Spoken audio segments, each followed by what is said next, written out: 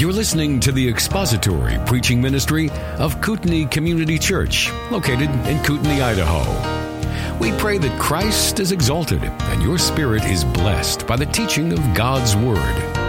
For more information about Kootenai Church, please visit us online at kootenaichurch.org. Psalm, chapter 11, the 11th Psalm. We're going to be there today, and again, the word of the day is faith. Or Hebrews, or Texas. Can you tell I'm a little anxious to get back into Hebrews? I'm chomping at the bit. Our text this morning is Psalm 11, written in Hebrews. Maybe that's the link, or Hebrew. Maybe that's the link in my head. And I was thinking about how perfect this psalm is for our troubled times. And if we were going to have to do this social distancing and not have church service and just do streaming services for any more length of time, I was going to dive into some of the other psalms. Psalm 46 was on my agenda, and Psalm 11 today. And I think that this psalm is really perfect for the times in which we live. Spurgeon called this, or titled this psalm, the Song of the Steadfast. The Song of the Steadfast. So let's read the psalm, and then I'll give you kind of some introductory observations, and then we're going to work through actually the entire text today. Verses 1 through 7, Psalm 11. The prescript says it's for the choir director, a psalm of David. In the Lord I take refuge. How can you say to my soul, flee as a bird to your mountain? For behold, the wicked bend the bow. They make ready their arrow upon the string, to shoot in the darkness at the upright in heart. If the foundations are destroyed, what can the righteous do? The Lord is in his holy temple. The Lord's throne is in heaven. His eyes behold, his eyelids test the sons of men. The Lord tests the righteous and the wicked. And the one who loves violence, his soul hates. Upon the wicked he will rain snares, fire and brimstone, and burning wind will be the portion of their cup. For the Lord is righteous. He loves righteousness. The upright will behold his face. All right, so this is a Psalm of David. It's written by David. And interestingly, we don't know the occasion upon which David wrote the psalm, like what was going on in David's life. What is the historical context of this? We don't know that. And commentators from the clues in the psalm have suggested a few different times in David's life when he may have written this psalm.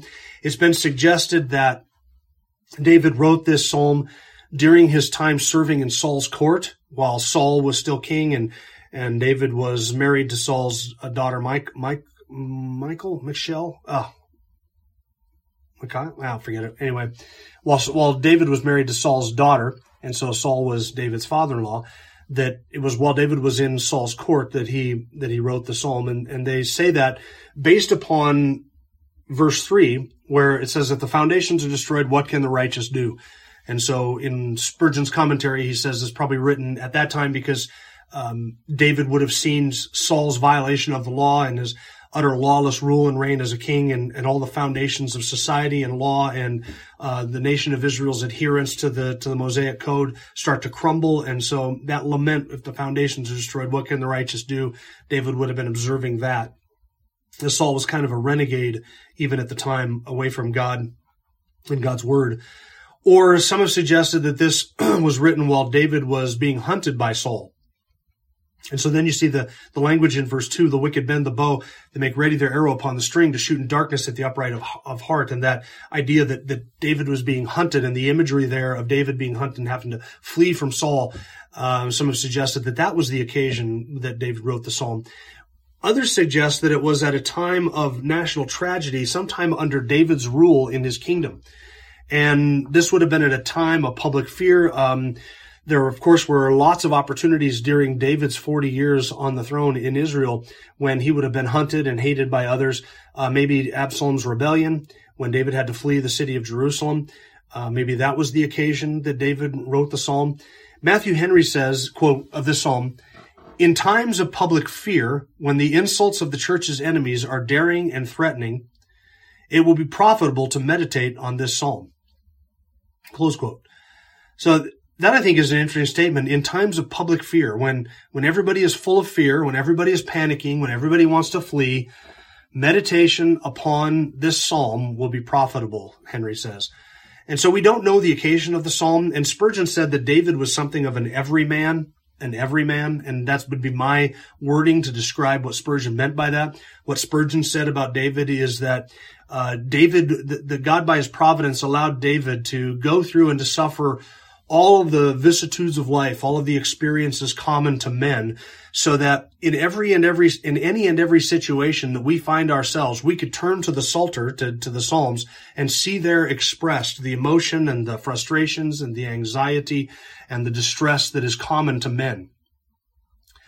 And so God in his providence allowed David to suffer through all of those different experiences and then to write about them so that we could always find in David and in the Psalms something that we could lean upon, something that we could rest upon ourselves as we see how David wrote about it and described it, and eventually how David dealt with it.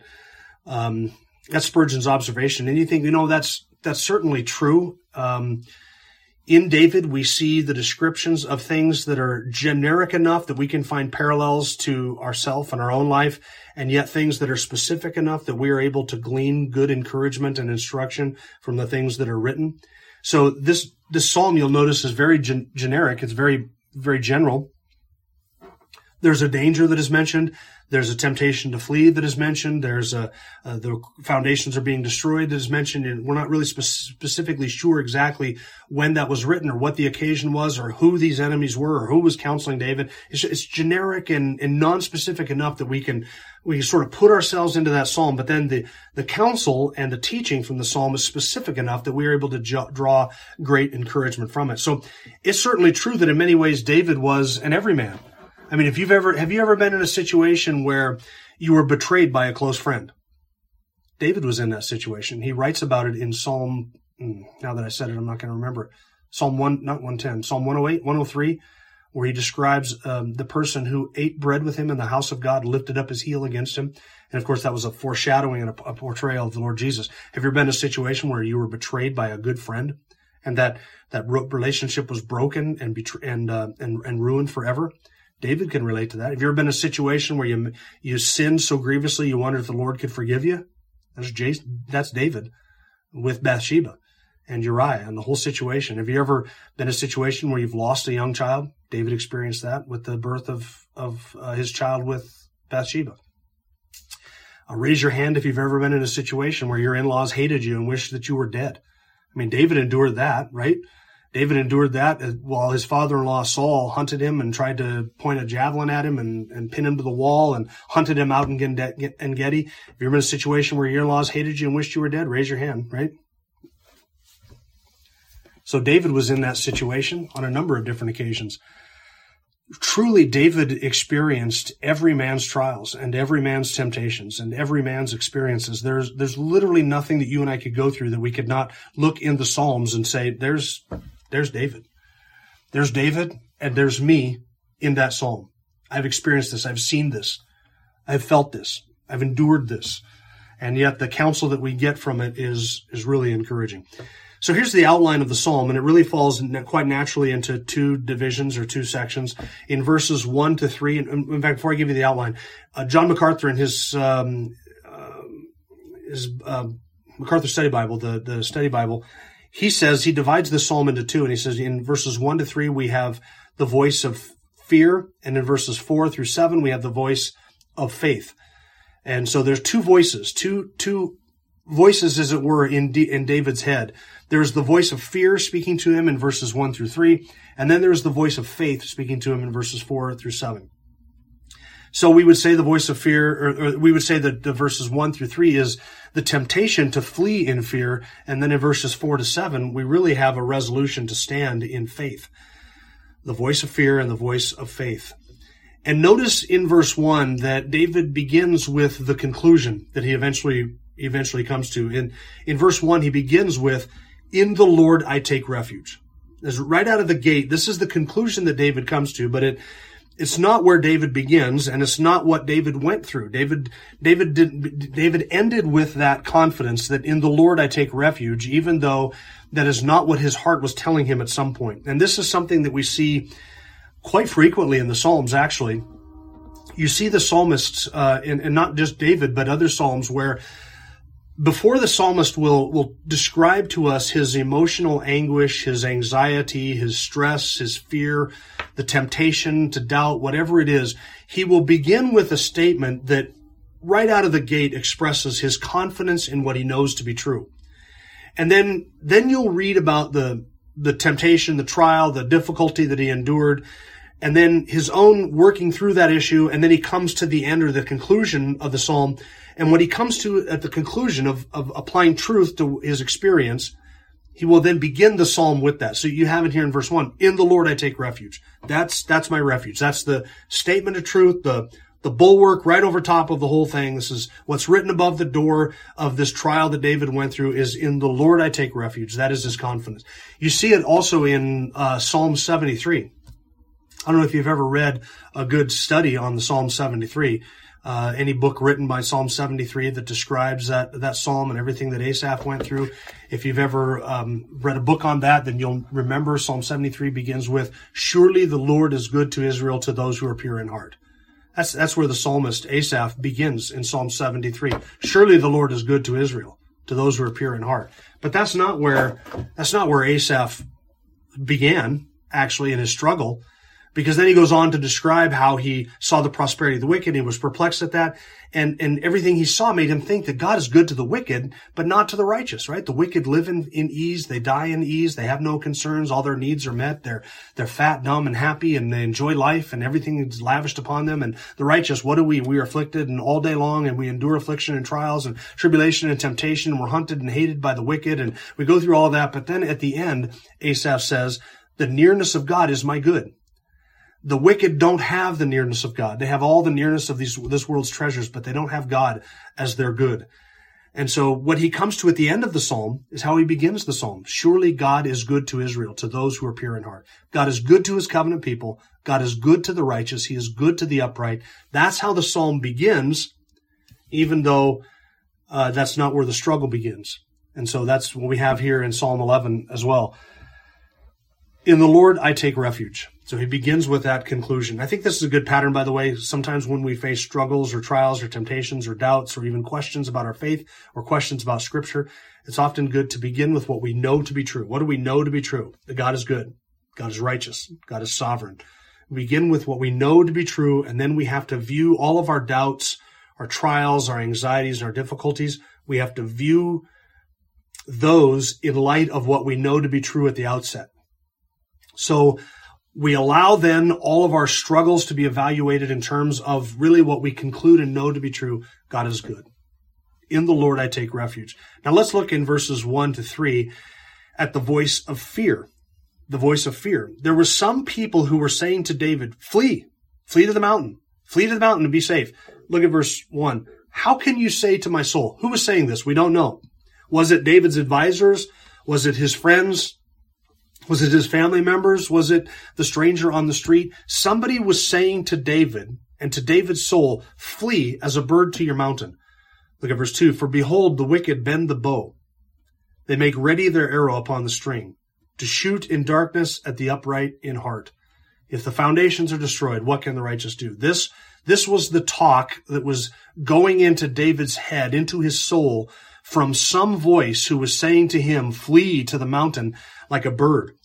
Flee as a bird to the mountain. Get out of here. Behold, the wicked bend the bow. They're hunting for you. You are in danger. There are threats. The threats are real. The threats are severe.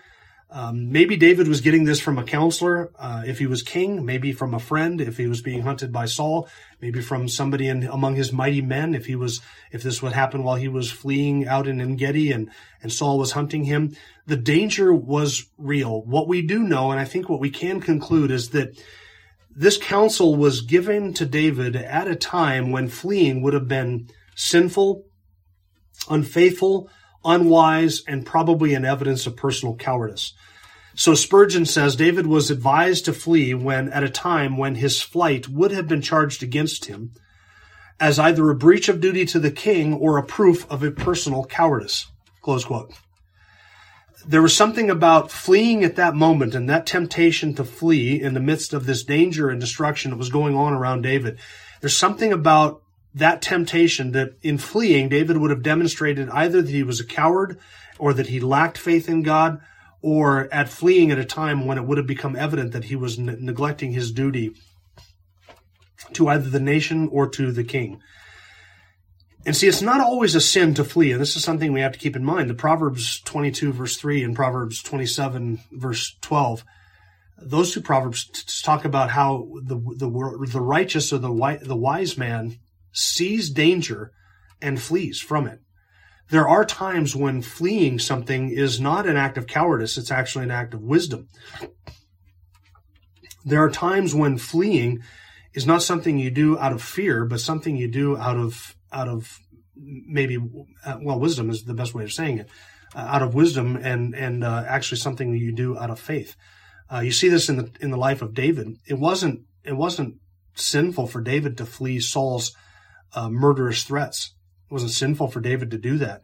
When Saul picked up the javelin and tossed it toward David to try and pin him to the wall with it on 2 different occasions, David didn't just duck the spear and then stand up and say, "Hey, right here, hit me right here. Take another shot at this. I'm not running from your presence." David didn't do that. He took off. That wasn't necessarily cowardice. That's just wisdom to flee danger like that. When Saul hunted him, David fled out into En-gedi with his mighty men and hid himself out in the wilderness. It wasn't an act of fear necessarily. It was probably an act of faith. It was an act of wisdom at that time. When Absalom took the throne and David left the city, was that an act of fear or an act of faith or wisdom? I don't know. Not every time that you flee is it an act of fear. Paul would flee different cities when authorities would come after him or when the crowds wanted to stone him. There were times when Paul stood there and took it and faced the heat, and there were other times when Paul left the city. So it's not fleeing is not necessarily sinful all of the time. Running from danger is not necessarily an act of fear. It might be an act of faith. It might be something you do in wisdom because circumstances dictate that that's the time to get out or the time to leave. And now is the wise time to do it.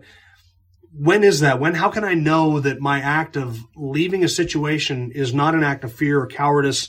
It's not going to be sinful in that moment. How do you know? You want to know what the check marks are for that? You want to know what the parameters of when fleeing is sinful and when it's not? The answer to that is only you can know when that's the case. Only you can know when fleeing a situation is wise or when it's foolish. And only you can know when fleeing a situation is an act of faith or whether it is an act of fear. Ultimately, we have to examine our own hearts and say, am I trusting the Lord? Does he want me here in this? Should I be here in this? Or is leaving at this situation the right and the wise thing to do? There's no answer to that in terms of I can point you to a chapter and verse to say if you're fleeing in this situation, it's sinful. If you're fleeing in this situation, it's fine. Those parameters are not given to us in Scripture. In some way, David knew that at this point in his life, when he writes Psalm 11, he's describing that it was the voice of fear that was saying to him, flee, leave, go to the mountain like a bird, meaning hastily and quickly and before anybody can notice you're gone. Like a bird, flee to the mountains and get out of this situation. And because the people, the voice of fear was speaking to David, and they were saying that there were 2 things that really should cause him to flee that situation. The first is there was a very real danger. Look at verse 2. Behold, the wicked bend the bow. They make ready their arrow upon the string to shoot in darkness at the upright in heart. That is vivid imagery. This voice of fear, whoever it came from, somebody saying to him, get out, leave. One of the things that this person mentioned, or these people mentioned to David, was you are in real physical danger. The wicked make ready the bow. They pull back and they are ready with their arrows ready, their arrows dipped in poison, their arrows on that string ready to fire at you. You are in very real physical danger. Probably even David at this point was in danger of his very life. His very life was in danger. And the voice of fear was saying to him, the danger is real and you need to leave. This is the imagery of hunting, by the way. The hunter or the wicked is like a hunter with his bow drawn and the arrow is ready. And he is waiting for a time, verse 2 says, to shoot in darkness at the upright in heart. He's waiting for a time to fire his arrow, to take David's life, to seize his opportunity when David could not see it coming because it's dark.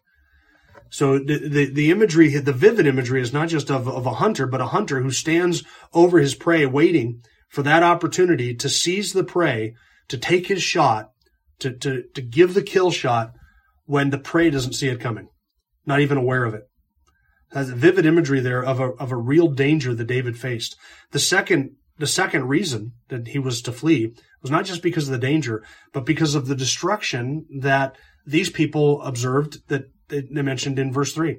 If the foundations are destroyed, what can the righteous do? If the foundations are destroyed, what can the righteous do? What recourse do we have? So the voice of fear was saying to David, look, you're in real physical danger. The wicked have the bow made ready. The arrows are ready. They're waiting for the opportunity in darkness to fire their kill shot. You need to get out, and you need to get out quickly. And not only that, but now the foundations are being destroyed. And so then there's this expression of hopelessness. If the foundations are destroyed, what can the righteous do? What are you going to do, David? Already, all the foundations of your hope have been undermined. Everything that you might rest in society is crumbling. The foundations are being destroyed. What can the righteous do? What recourse do we have? What are you going to rebuild this? What are you going to do? The best thing to do is just to let it crumble and to watch it crumble. There's nothing you can do in this situation. And this was the real temptation. To say to David, what you're observing in the foundations being destroyed, nothing you can do to stop it. There's nothing you can do to rebuild it. There's nothing you can do to alter it or even to slow it down. What do the righteous do in such a situation? Now, friends, listen. I think that there is a sense in which we can sympathize with this lament. Can we not? You see the foundations being destroyed. We look around us and we see a lot of foundations being whittled away every day, all the time. What are the righteous going to do when the foundation of rule of law is destroyed before our very eyes? When we have sheriffs and mayors and councilmen and governors and congressmen who just violate the rule of law at every turn and then seize upon a virus, a flu-like virus, to even do more so, to seize more power, to underline more and more the rule of law. The foundations of our society, the foundations of rule of law and of our republic have been destroyed. They've been destroyed. They're not being destroyed. They have been destroyed. We are living amongst the rubble of it right now. While we try and say that we're honoring these foundational elements of our culture and our society, they're being destroyed. What do the righteous do when the foundation of the Constitution is destroyed and the law is no more? What do the righteous do when the moral underpinnings of our nation are destroyed? When relativism is the catchword of the day, when your truth is your truth and my truth is my truth, and there's no such thing as objective truth, and nobody will look to Scripture and say that anything is objectively right or wrong, what do the righteous do when the moral underpinnings of society and culture are in shambles? What will the righteous do when the foundation of family is destroyed? And now we live in a day when there is no such thing as a family. The idea of one man and one woman in one flesh relationship for one lifetime, it is no more. And children being raised in that environment, no more. 2 men, 2 women, 2 men and a dog, 3 men and a baby, whatever we want to call a family, that becomes a family. And what do we do when all of that foundational element is washed away and destroyed? And there is no such thing as a nuclear, God-honoring family institution that's based upon Scripture. That's no longer being destroyed. That has been destroyed. Or our society, or our culture, or the things that once held us together, those things are destroyed. What do we do when our economic system is destroyed? The foundation upon which the whole economy is built. What happens when that is undermined? Or even the doctrine and theology of the church at large. Do we live in a country where the church forms a good solid foundation for everything that happens around us, where it's the gathering place of the community anymore? Do we even live in that culture of society? What happens when the rule of law, the Constitution, the moral underpinnings, and the family, and the culture, and the structure, and the society, and the church, and theology are all undermined? All those foundations are destroyed, and we're all just standing in the rubble of it. What then will the righteous do? David saw it in his own day. He saw his own father-in-law, Saul, trying to kill him and murder him and chase him down and hunt the righteous. He saw Saul violating the rule of law and violating the distinctions between priest and people. Saul was between priest and monarch. Saul was constantly crossing that line, blurring those distinctions, going after and killing priests of God because they gave David food or gave David shelter when he was in hiding. Remember, Saul wiped out all of those priests of God. What happens when all of the rule of law and all of society begins to crumble around you? What will the righteous do? Do you feel hopeless? That's the voice of fear. It's the society we live in. We can own that lament. We can understand that lament. What will the righteous do in such a situation? There's an element of hopelessness there. The wicked have bent the bow and the arrows are made ready and they're waiting for darkness to fall and the kill shot is going to come. And David, what are you going to do to stop it? What, are you going to stay here and turn this around? Are you going to stay here and try and rebuild this? Somebody attacks the roof or destroys the roof, you can repair that, you can fix that, you can do the walls. But if somebody comes in and destroys the whole foundation and wipes that out, there is nothing. It is game over. It's over at that point. And notice how I think these two things go together. They went together in the life of David. The wicked making war against the righteous and the foundation being destroyed. Those two things, they happened simultaneously. And they're happening simultaneously in our day. They have happened simultaneously in every culture that destroys the foundations. Listen, the more the foundations are destroyed, the more we whittle away at those building blocks of the church, of society, of the family, of a culture, of a country. When those things are undermined, it goes hand in hand with a war against the righteous. What are you going to do? You're in danger, not only physical danger, but you have observed and seen the destruction that has gone on all around you.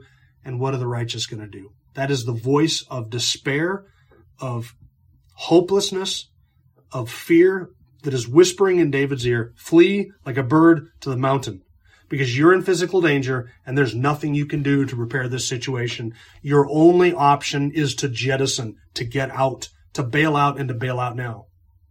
Do so while you still can. Flee like a bird to the mountain.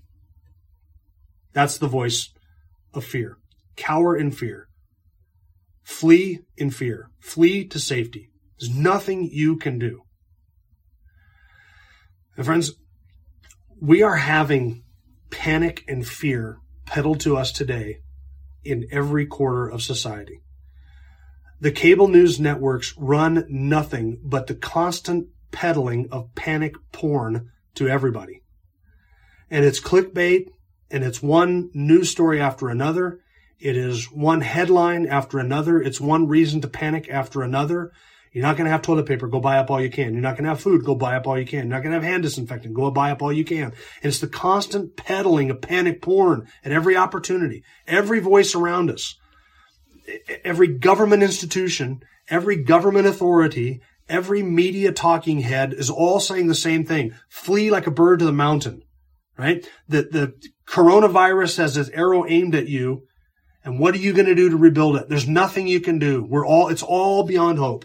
That's what's constantly being peddled to us. Constantly. That's the voice of fear. You can listen to that, or you can listen to the voice of faith. Now, I find it very encouraging to see what David comes back to, what David rests in, what his confidence rests in verses 4 through 7. This is the voice of faith. Read verses 4 to 7 with me. The Lord is in his holy temple. Now you see why David starts by saying at the verse 1, in the Lord I take refuge. The Lord is in his holy temple. I want you to notice one more thing before we read the rest of verses 4 through 7. I want you to notice one more thing. Notice that there is no place for God in the voice of fear. There's no evaluation of that from a biblical perspective, from a God perspective. With God is not in the equation. He's not in the mix. He's not anywhere in this picture. It's just physical danger. Everything's being destroyed. Run, flee, get out while you can, abandon it. There's no room for God in that vantage point or that perspective at all. The voice of fear does not incorporate any kind of sound doctrine or theology or perspective for God in it at all. But the voice of faith does. In fact, the voice of faith begins with this. The Lord is in his holy temple. Verse 4. The Lord's throne is in heaven. His eyes behold, his eyelids test the sons of men. The Lord tests the righteous and the wicked, and the one who loves violence, his soul hates. Upon the wicked he will rain snares. Fire and brimstone and burning wind will be the portion of their cup. For the Lord is righteous. He loves righteousness. The upright will behold his face. That is beautiful. That's the voice of faith. Now notice that all of that is about the Lord. He is in heaven, is in temple. His throne is in the heaven. He rules in that way. He tests the sons of men. He knows the sons of men. He will punish the wicked, and he will fulfill his purpose to the righteous because he loves the righteous. Let's just look at each one of those for just a moment. He begins with the fact that the Lord is in heaven. Verse 4, the Lord is in his holy temple. That is that God is there and we are here. And even though he is there and we are here, he has not abandoned us, his people. I like the way Matthew Henry said it. He said, we are out of his sight, he is out of our sight, but we are never out of his. That's perfect. The Lord is in heaven. That's the first thing to remember. He is in his tabernacle. He is in his holy temple. He is in his place. He is in heaven. And though he is not visible to us, we are never invisible to him. We always have to remember that. Though he might be out of our sight, we cannot behold him there. We are never out of his sight. Second, the Lord rules from heaven. This is the next part of verse 4. The Lord's throne is in heaven. It's not just that the Lord is in heaven, as if the Lord has fled somewhere and gone somewhere else, but the Lord's throne is in heaven. This is the place from which he rules. His throne is there. His authority is there. His ruling is there. He's never outside of that. It's the seat of his sovereignty, and his rule is in heaven where he is at. The Lord is on his throne. He sits there on his throne, and he rules over all the affairs of men. He rules over all of the events of human history. In the seat of his sovereignty and rule, he has utter and total complete authority and dominion. And as so often said in the book of Daniel, his dominion is an everlasting dominion, and his sovereignty rules over all. And his throne is an everlasting throne. And he never steps away from it. He never steps down from it. He never offers up that sovereignty or that position of rule and authority. Even when the wicked bend their bow, and even when their arrows are ready, and even when it is dusk, and the night is about to fall, and the wicked are waiting for the darkness to finally give that kill shot to the righteous. Even when the wicked have destroyed the foundations of everything around us, even then, our God is in heaven. His throne is in heaven. That's our confidence. Psalm 103, verse 19 says, the Lord has established his throne in the heavens, and his sovereignty rules over all. Psalm 2, verse 4, he who sits in the heavens laughs at the scoffing and the mockery of the nations. The Lord scoffs at them, all the raging of the nations. Psalm 2, verse 1, why do the nations rage, and the peoples plot a vain thing, saying, we will cast off his cords from us. And we'll cast off God's rule, we'll cast off his authority, and we will do our own thing. And so like a pot under heavy heat, boiling, the nations are raging. It's constantly stirring and raging of the nations. One of my favorite verses in all of the Psalter, Psalm 2, verse 4, the Lord sits in the heavens and he laughs. He scoffs at them. They are the object of his derision and his mockery, even from his throne. All the raging of the nations. All the wicked who destroy the foundations and make ready their bow against the righteous. The Lord mocks them, he scoffs at them, and he laughs at them. Psalm 115, verse 3, but our God is in the heavens and he does everything he can do? No. Our God is in the heavens and he does what he pleases. Psalm 9, verse 7, the Lord abides forever and he has established his throne for judgment. Friends, I'm convinced of this. If you and I could, with our physical eyes for one moment, if we were allowed to look into heaven and to see God seated on his throne and that glory and those angels, and see surrounding him the hosts of heaven singing constantly day and night, holy, holy, holy is the Lord God the Almighty, who was and who is to come, the Almighty. If we could see that worship and we could hear that with our ears, and if we could see with our physical eyes into heaven right now, to see this reality of our God seated on his throne, ruling over all, if we were allowed to glimpse that, I am convinced that we would never fear anything ever again. And just because we cannot see it does not mean it is not happening and it is not true. It's just that we can't see it. And so we are in fear and we feel the despair of if the earth crumbles, if the foundations crumble, what Oh, what will the righteous do? If we could just but see God on his throne. Matthew Henry says this, let us by faith see God on his throne of glory, infinitely transcending the splendor and majesty of earthly princes, on his throne of government, giving law, giving motion, and giving aim to all creatures, on his throne of judgment, rendering to every man according to his works, and on his throne of grace, to which his people may come boldly for mercy and grace. We shall then see no reason to be discouraged by the pride and power of oppressors or any of the afflictions that attend the righteous. Close quote. If we could see God on his throne of glory, of government, of judgment, and of grace, if we could behold that, we would never fear anything. Not only is he in heaven, and not only does he rule in sovereignty from heaven, but he perfectly knows all men. Look at verse 5, or the end of verse 4. His eyes behold, his eyelids test the sons of men. The Lord tests the righteous and the wicked. So he knows their works, and he knows their substance, and he knows their motives and their character and their deeds and their intentions. He knows all of it. He knows their plans. Yes, the wicked destroy the foundations. Yes, the wicked make their bow ready and put the arrows in it and are waiting at dusk for the darkness to fall so that they can kill the righteous, they can destroy the righteous, that they can execute their plans. Yes, the wicked plot and plan all of that, but our Lord is in heaven. He rules from heaven. His eyelids test the sons of men, the righteous and the wicked. And I would say that the Lord knows those who are his, so that the wicked cannot get away with their evil deeds. They cannot get away with their wicked intentions. And further, the righteous also cannot escape his notice, because his eyelids test the sons of men, the righteous and the wicked, and he knows those who are his. And he protects them and he keeps them. And this, I think, is very encouraging, because he knows the righteous and he knows who are his. He will not confuse us, the righteous, with the wicked on the day of judgment. It's not going to get us mixed up.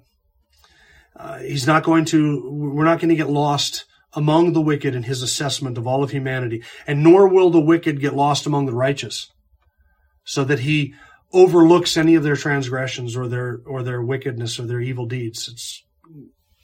He knows them, and it will not escape his notice. The wicked will not escape his judgment. He tests the righteous and the wicked. He tries them. And the violent man, verse 5 says, the one who loves violence, his soul hates. The one who loves violence, that is God's soul, hates. The violent man is the one with his arrows drawn, with his bow made ready, aimed at the righteous, ready to do them harm. The one who has destroyed the foundations, that is the violent man. And Psalm 11, verse 5 says, the Lord tests the righteous and the wicked, and the one who loves violence, that is the wicked one, God's soul hates. I ask you a question. Does God hate the wicked? Does that make you uncomfortable? That God would hate the wicked? What does it say in verse 5? The one who loves violence, God's soul hates. It's not the violence that the psalm says that God hates. It says that God hates the one, the person, the man, the woman, the individual, the wicked one who loves the violence. The individual who loves the violence, God's soul hates him. Does that make you uncomfortable? I ask you this, do you have room in your theology for a passion inside of God that hates the wicked?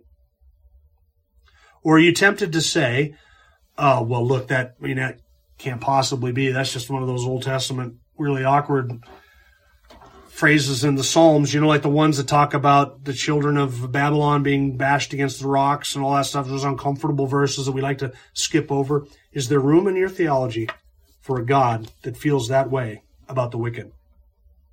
And just in case you think this is some oddity, some unique verse that we should just gloss over, maybe translate it a different way so that we maintain our sappy, sentimental God that we often worship. In case you think it's just a sort of a one-off, Psalm 5, verses 4 through 6. Turn over there for a moment. Psalm 5, the 5th Psalm. Look at verse 4. For you are not a God who takes pleasure in wickedness. No evil dwells with you. The boastful shall not stand before your eyes. You hate all who do iniquity. You destroy those who speak falsehood. The Lord abhors the man of bloodshed and deceit. Now, typically, we like to say, look, God hates the sin, but he loves the sinner. Here are two passages in the Psalm that describe a hatred that God has, not just for the sin, but for the sinner. Not just for the sin, but for the sinner.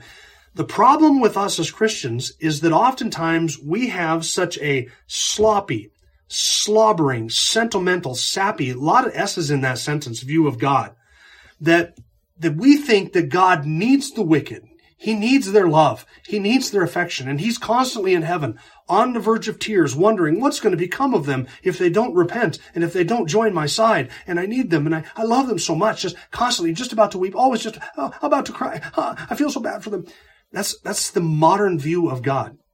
Christian, that is not our God. That is not our God. We always think that God's heart is just bleeding so much for the wicked. There's two Psalms that describe God abhorring the man of bloodshed and deceit. The Lord abhors the wicked man. You hate not just all iniquity, but all who do iniquity. The person that does this. Psalm 11, going back there, verse 5. The one who loves violence, God's soul hates. Does that mean that God does not love the sinner? That's not what I'm saying. There is a love for God in the sinner. It's not for the sinner. It's not his redeeming love. It's not the love that he has for his people whom he foreknew for the foundation of the world. It's not the love that God has for the wicked. He doesn't have that love because all those whom he foreknows, foreloves in that way, he calls to himself and he grants them faith and repentance and brings them through and secures them for himself and sanctifies them and conforms them to the image of Christ and pours out on them grace and brings them to be with him for all of eternity. All whom God loves in that way, he does all of those things for that person. But God is never said to foreknow the sinner in that way. So there is in God both a love for the sinner, and I think a love that you and I cannot comprehend, a love that is beyond our ability to describe and even experience ourselves or to even know. God has that kind of a love for the sinner because the sinner is created in his image. The sinner is an image bearer. The sinner is one of his creatures. And so by his common grace, God does have a love for him. But there are two different affections that reside in our God at the same time. A love for the sinner and a hatred for the sinner. And not just a hatred for his sin. Psalm 7 verse 1 says God is a righteous judge and a God who has indignation. Indignation every day. Toward what? Just toward a general concept of sin? No, it's toward the sinner, who is the object of his wrath while they abide as children of wrath, just as we once were. God is a holy and a righteous judge. He is just and he is pure. And verse 5 says, the one who loves violence, his soul hates. God does love the wicked as well. And just because you and I cannot maintain in our minds and in our affections those two passions, those two affections in perfect harmony and in perfect purity, because we cannot maintain that in ourselves for one and the same individual, does not mean that God cannot either. We shouldn't make the mistake of thinking that God is altogether like us. That since we can't possibly love and hate the same individual under the same circumstances at the same time, that God is not able to do that as well. There resides in God these two, they're not conflicting, they're complementary affections, love and hatred for the sinner at one and the same time. God is not like us. We cannot keep or maintain those two passions in perfect purity and harmony together, but God can. And thus God will judge the wicked. This is what verse 6 says. Upon the wicked he will rain snares, fire and brimstone and burning wind will be the portion of their cup. Do you get angry that the wicked hunt the righteous? Verse 2, verses 1 and 2. That the bow is bent, that the arrows are there, the dusk is falling, darkness is about ready to fall, and that the wicked have destroyed the foundations of everything. Do you get angry at the wicked? Do you long for the judgment, the righteousness of God to be vindicated? Does those things upset you when the wicked flourish and the wicked seem blessed and the wicked get away with everything and Foundations crumble. Does that bother you? Well, the voice of fear says, flee, get out. The voice of faith says, God will rain down snares upon the wicked. Fire and brimstone and burning wind will be the portion of their cup. The judgment of God upon the wicked was something that comforted David. It was a source of great encouragement to him. You see, this is a righteous perspective that David has in the second half of the psalm. The perspective that says God is just, and from his throne, which he has established for judgment, God is going to rain down snares upon the wicked. Now, that likewise is a hunting imagery. What does a snare do? A snare is something that once an animal or a person is caught in it, it seizes upon them like a bear trap. It doesn't allow them to move or to avoid being caught or to avoid being captured. A snare does that. And so the imagery is just like the hunting imagery back from verse 2 with the bow being made ready and the arrows being made ready for the righteous. It's in verses 1 through 3, the wicked hunt the righteous. In verses 4 through 6, God hunts the wicked. So God's going to rain down snares upon the wicked, meaning in the vivid imagery that the wicked will not be able to escape in the day of judgment. They will not be able to escape God. They can't get away. They can't flee. We are told to flee, so we are tempted to flee, verses 1 and 2, because of that danger, because there's nothing we can do. What do the righteous do? But the wicked will not be able to flee God on the day of judgment when God rains down snares upon him. Spurgeon said this, as in hunting with the lasso, the huntsman casts a snare from above upon his prey to entangle its head or feet. And so shall the Lord from above, with many twistings of the line of terror, surround, bind, and take captive the haters of his law. Close quote. Now, if God were to rain down just one snare upon the wicked, just one, that one snare, because God rains it down upon them, that one snare would be enough to ensure that they would never escape or avoid his judgment or his justice. But God doesn't rain down a snare. Like raindrops from the sky, God rains down snares, plural, upon the wicked. They will not be able to escape. They will not be able to flee to the mountains. They will call to the mountains to fall on them, so that they may hide themselves from the wrath of the Lamb, Revelation says. But those mountains will not fall upon them. Nothing will shield them from his judgment. God will rain down snares. They will not be able to escape, because their judgment is both certain and sure, and it is inescapable. And that raining of snares, so that they cannot get away from him, will be followed by fire and brimstone and burning wind and blasting heat. Verse 6, fire and brimstone and burning heat will be the portion of their cup.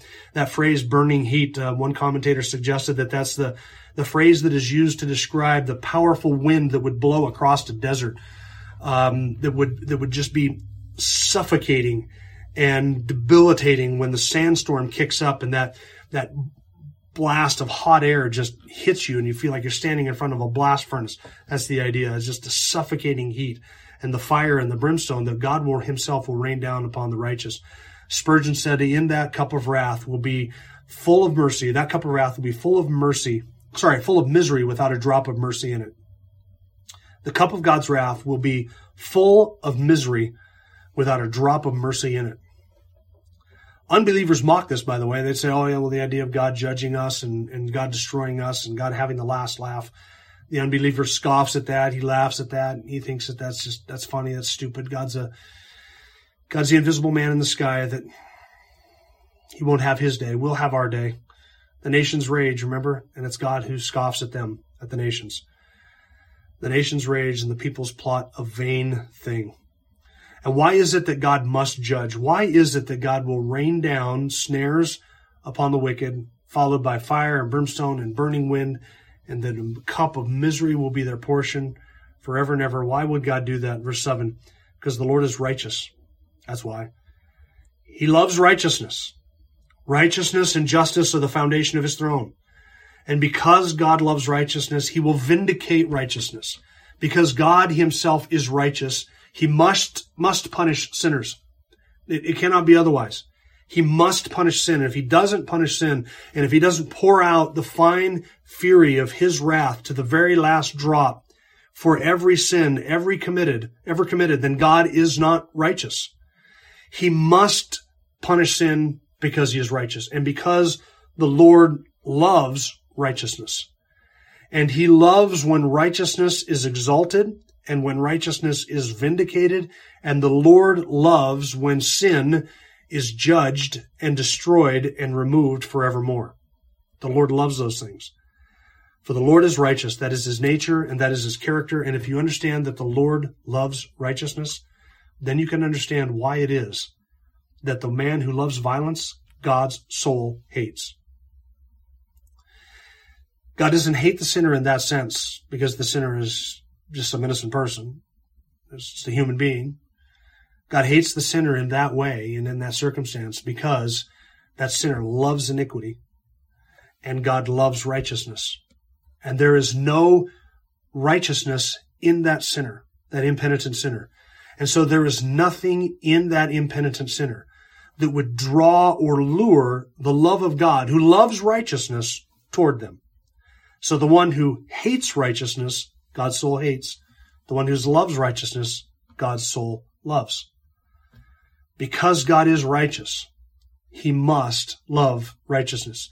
And he cannot love wickedness, and he cannot love iniquity, nor can he love those things, the lover of violence or the lover of iniquity or the lover of sin. God hates the wicked. God hates wickedness. He hates the one who loves wickedness. Why? Because God himself loves righteousness. But as I said, there is in God at one and the same time these two perfectly compatible emotions, affections, loves, if you will. He loves righteousness, which causes him to hate the evildoer, and he loves the sinner because the sinner is created in his image. But it is not the sinner's sin or sinfulness that God in any way loves. God loves the sinner because the sinner still, though it is marred, bears his image.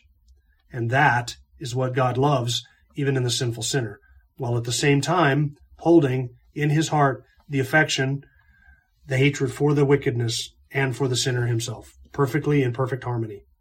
That explains why it is that God will judge the wicked, while he loves and secures the blessings for the upright. Verse 7, the Lord loves righteousness, he loves righteousness, and the upright will behold his face. That's where David ends. So the psalm begins with the wicked hunting the righteous. The psalm ends with our God hunting the wicked. The psalm begins with the wicked's hatred for the righteous, and the psalm ends with God's hatred for the wicked.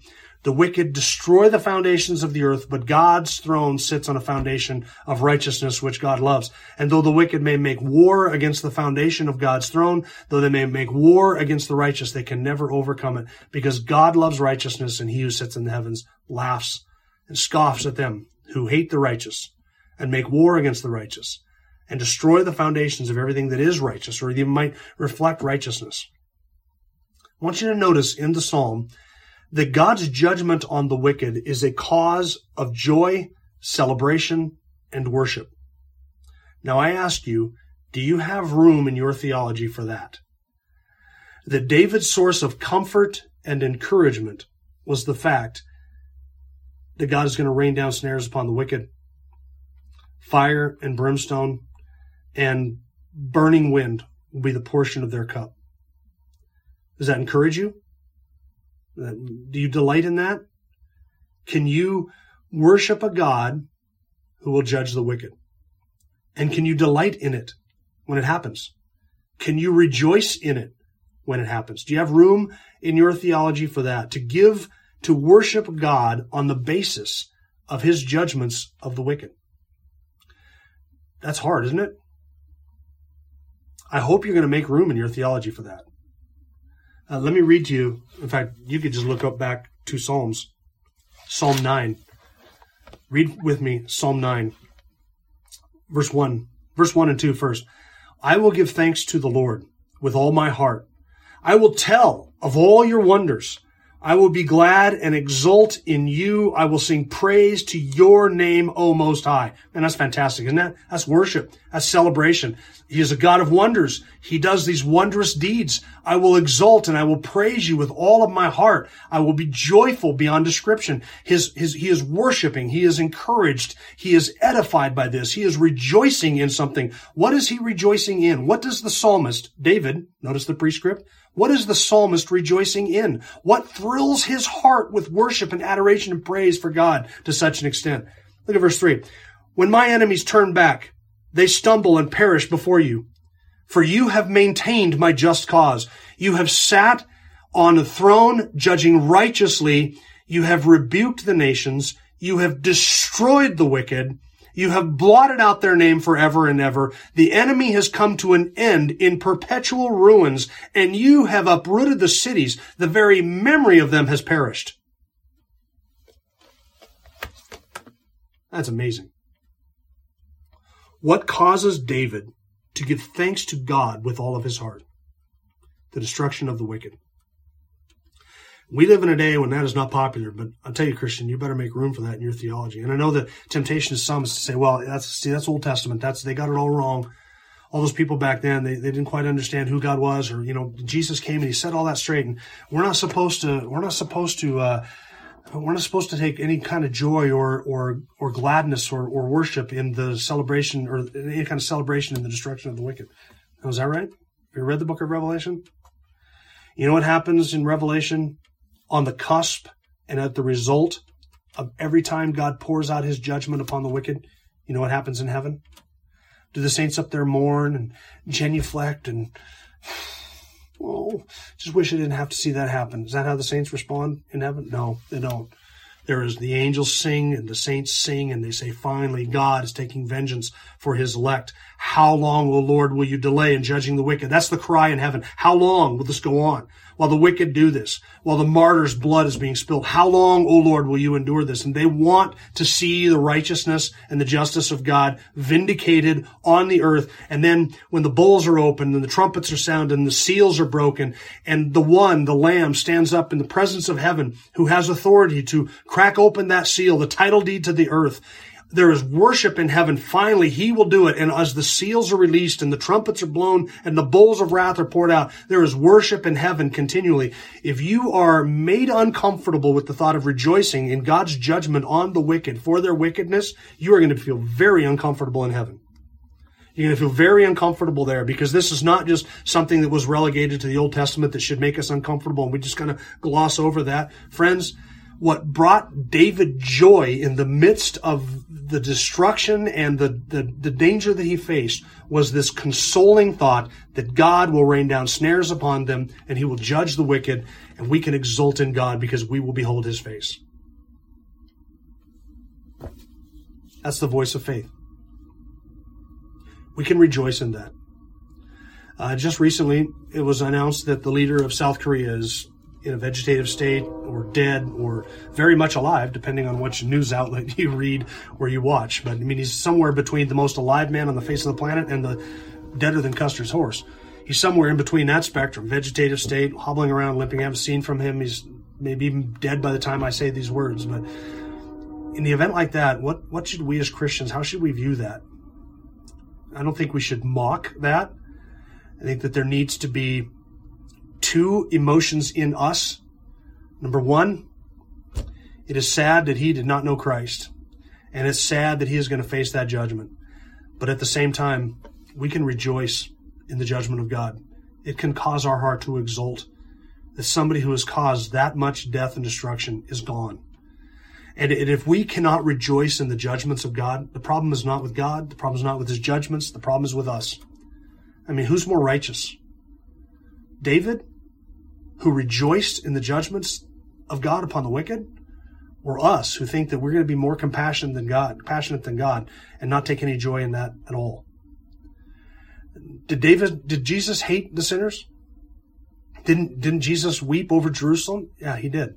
He did weep over Jerusalem. That's an appropriate emotion for us to have, to weep over the lost, to cry for their unsaved state, to be terrified at the fact that they will face that judgment. That is an appropriate emotion. But Jesus also said some of the most scathing, condemning words ever uttered toward those same Pharisees in Matthew chapter 23. And it is Jesus himself who will cast them into the lake of fire. It is Jesus himself whom they will stand before, and he will pronounce judgment upon them, and he will execute that judgment and cast them away from his presence into an eternal destruction. We can have both of those emotions. What I want you to see in Psalm chapter 11 is what caused David to rejoice. Our God is in heaven. Our God rules in heaven. Our God knows the sons of men. He tries them. He tests them. God judges the wicked, and God will uphold and comfort and strengthen and bless the upright. That's the voice of faith. Don't lose perspective on that. As the foundations crumble, as the nations rage, as everybody peddles panic porn on the news every single night, as they want us to live in fear. We don't need to live in fear. We don't need to listen to the voice of fear that says, flee, get out while you can. You're in danger. There's nothing you can do. We can listen to the voice of faith. We can listen to what is true. In the Lord we take refuge. Why? Because he is in heaven. He rules on his throne. He knows the wicked. He knows the righteous. He judges the wicked, and he will reward the righteous. Look at the last phrase of verse 7. The upright will behold his face. We will see that. We don't now, but we will. The righteous will. And in that day, we will praise and glorify and honor our great God in heaven, who has delivered the righteous and who will destroy the wicked. And we will rejoice in those two things. And we can, even now, rejoice in those two things. Number one, that God judges wickedness and he judges the wicked. We can rejoice in that, exult in that, worship a God who does that. And at the same time, we can rejoice in the fact that he has delivered us from that wickedness so that we are not the objects of his wrath. We are the objects of his grace. And those two things, the terror of God's judgment upon the wicked and our own understanding of what we have been delivered from, ought to and should motivate us to share the good news of the gospel with people who so desperately need it, so that they will avoid that judgment. Because everybody's sin will be judged. It'll either be judged on the person who commits the sin, or it will be poured out, the wrath of that judgment will be poured out upon the substitute who stands in the stead of the sinner. Every sin will be paid for, every last one. Either the sinner will bear that sin as he experiences the wrath of God in eternal destruction, paying for his sin for all of eternity. Either the sinner will pay for that sin, or a substitute pays for that sin, but the sin will be paid for. Believer Christian, as you and I face everything that's going on around us, we can take comfort in this.